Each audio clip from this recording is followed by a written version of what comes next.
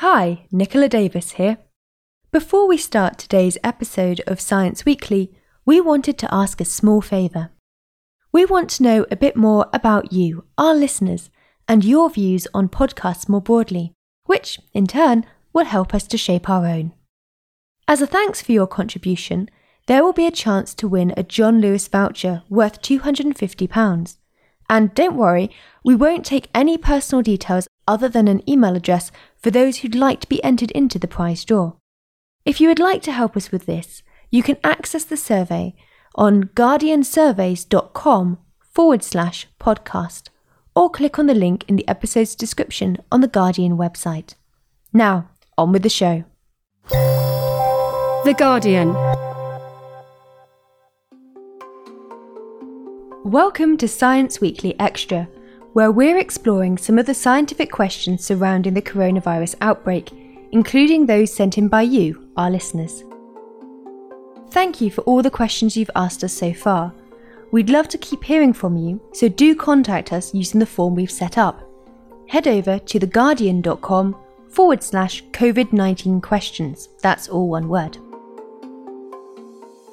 Many of you may have seen the news coming out of France of clinicians reporting the detrimental effects of ibuprofen and other non-steroidal anti-inflammatories on their COVID-19 patients. The news spread online along with many claims and myths. Soon after, another report came out suggesting ibuprofen could increase the risk of developing a more severe infection. Since then, debate has continued as to the safety and potential harms of non-steroidal anti-inflammatories, which, understandably, has caused confusion. So little is known about the virus and everything's happened so quickly. There is a vast demand for information from what has become an incredibly plugged-in society. So what is the evidence? And why might ibuprofen be dangerous to take? This issue interested one of our listeners, Anita, who asked us, is it best to avoid ibuprofen and other non-steroidal anti-inflammatories? This is what we wanted to find out in today's episode. Can ibuprofen make symptoms of COVID-19 worse?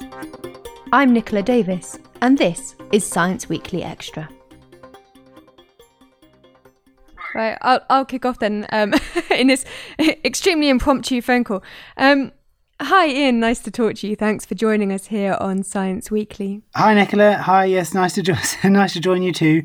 My name's Ian Bailey and I'm a senior teaching fellow in biochemical sciences at the University of Surrey.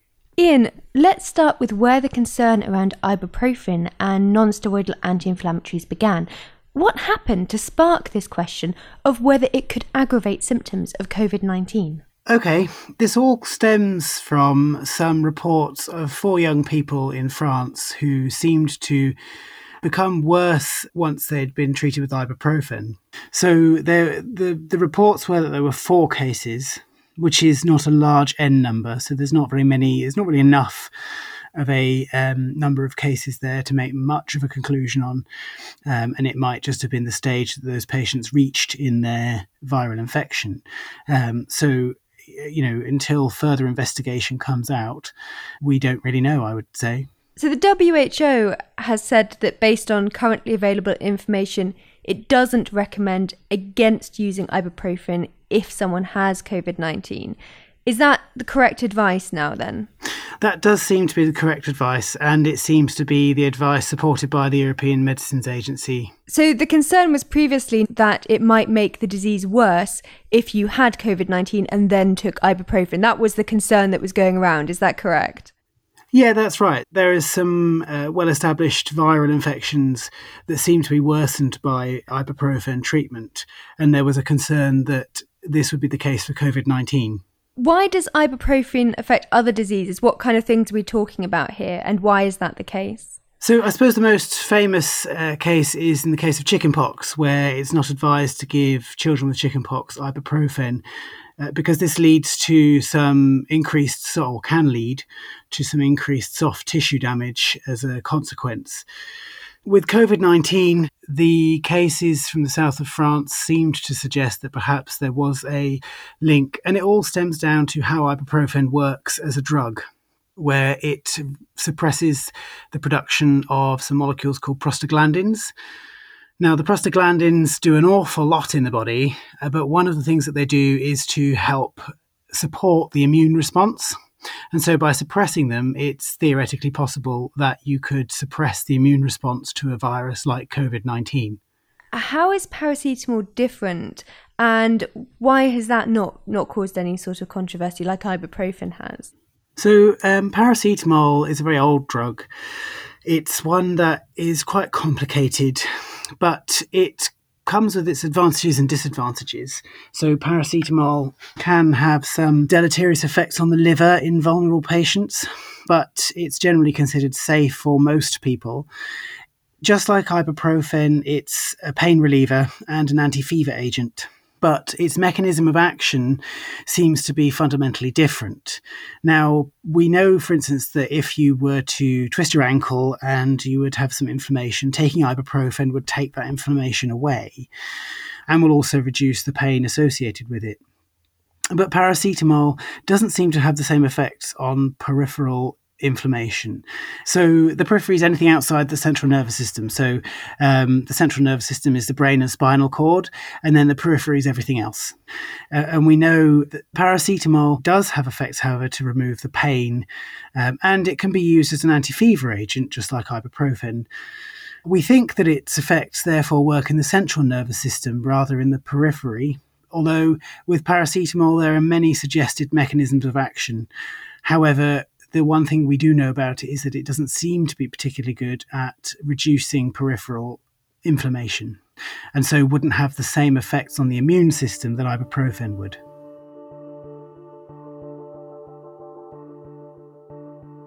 Ian, obviously many people are concerned about advice on things like taking ibuprofen with COVID-19 and are trying to follow health guidelines, but it can be a bit confusing when one set of experts say one thing, another expert say another, and then the story changes again in a day or two.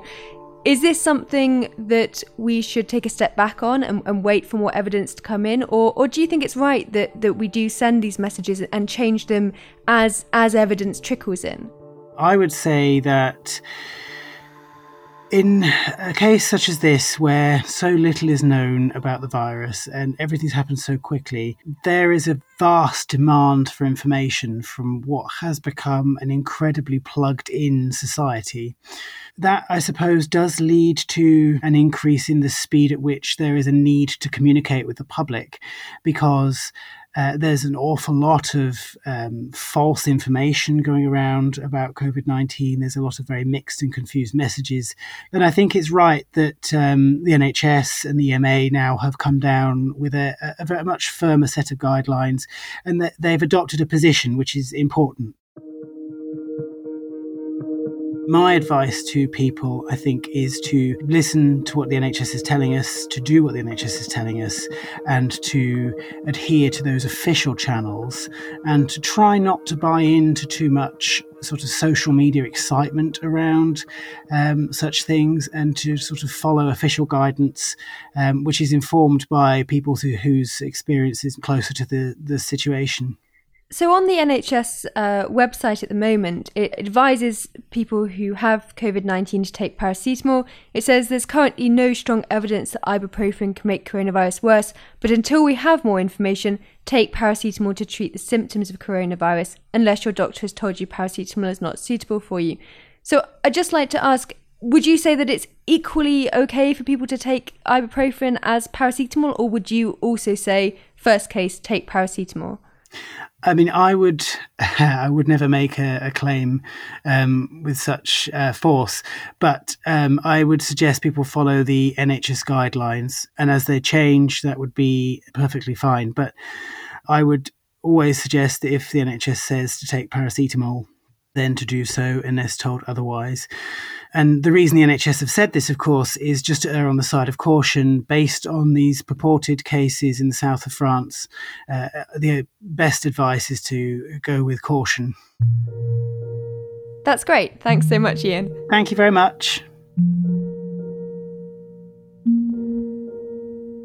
Oh, wait, hold on. Ian, before you go, I've just spotted a question from a listener. Okay. Obviously... I have to start a new recording. Sorry, Maddie. Right. Okay. I'm starting a new hold on. Okay, right. Great. Sorry, there is one more question for you, Ian. Yeah, sorry, Ian. You might need to put your headset back on. One listener has written into us to say that she has a steroid inhaler that's also anti-inflammatory. Should she stop using it? Okay, so that one's quite a simple answer. The answer is no.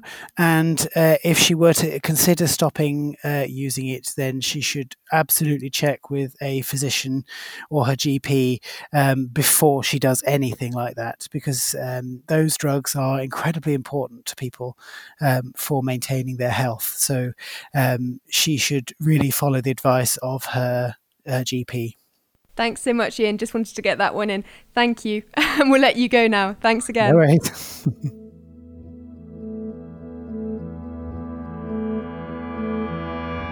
We recorded this episode on the 23rd of March, and things are changing very quickly. So please do check the NHS website for the most up-to-date guidance. We want to keep hearing your questions on the science behind the pandemic.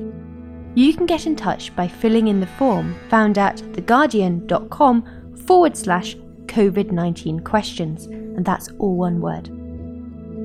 If you want to read, watch or listen to more coverage on the COVID-19 pandemic, make sure to head over to theguardian.com, and especially be sure to listen to our sister podcast, Today in Focus. Thanks for listening, stay inside where you can, and remember to wash your hands. For more great podcasts from The Guardian, just go to theguardian.com/podcasts.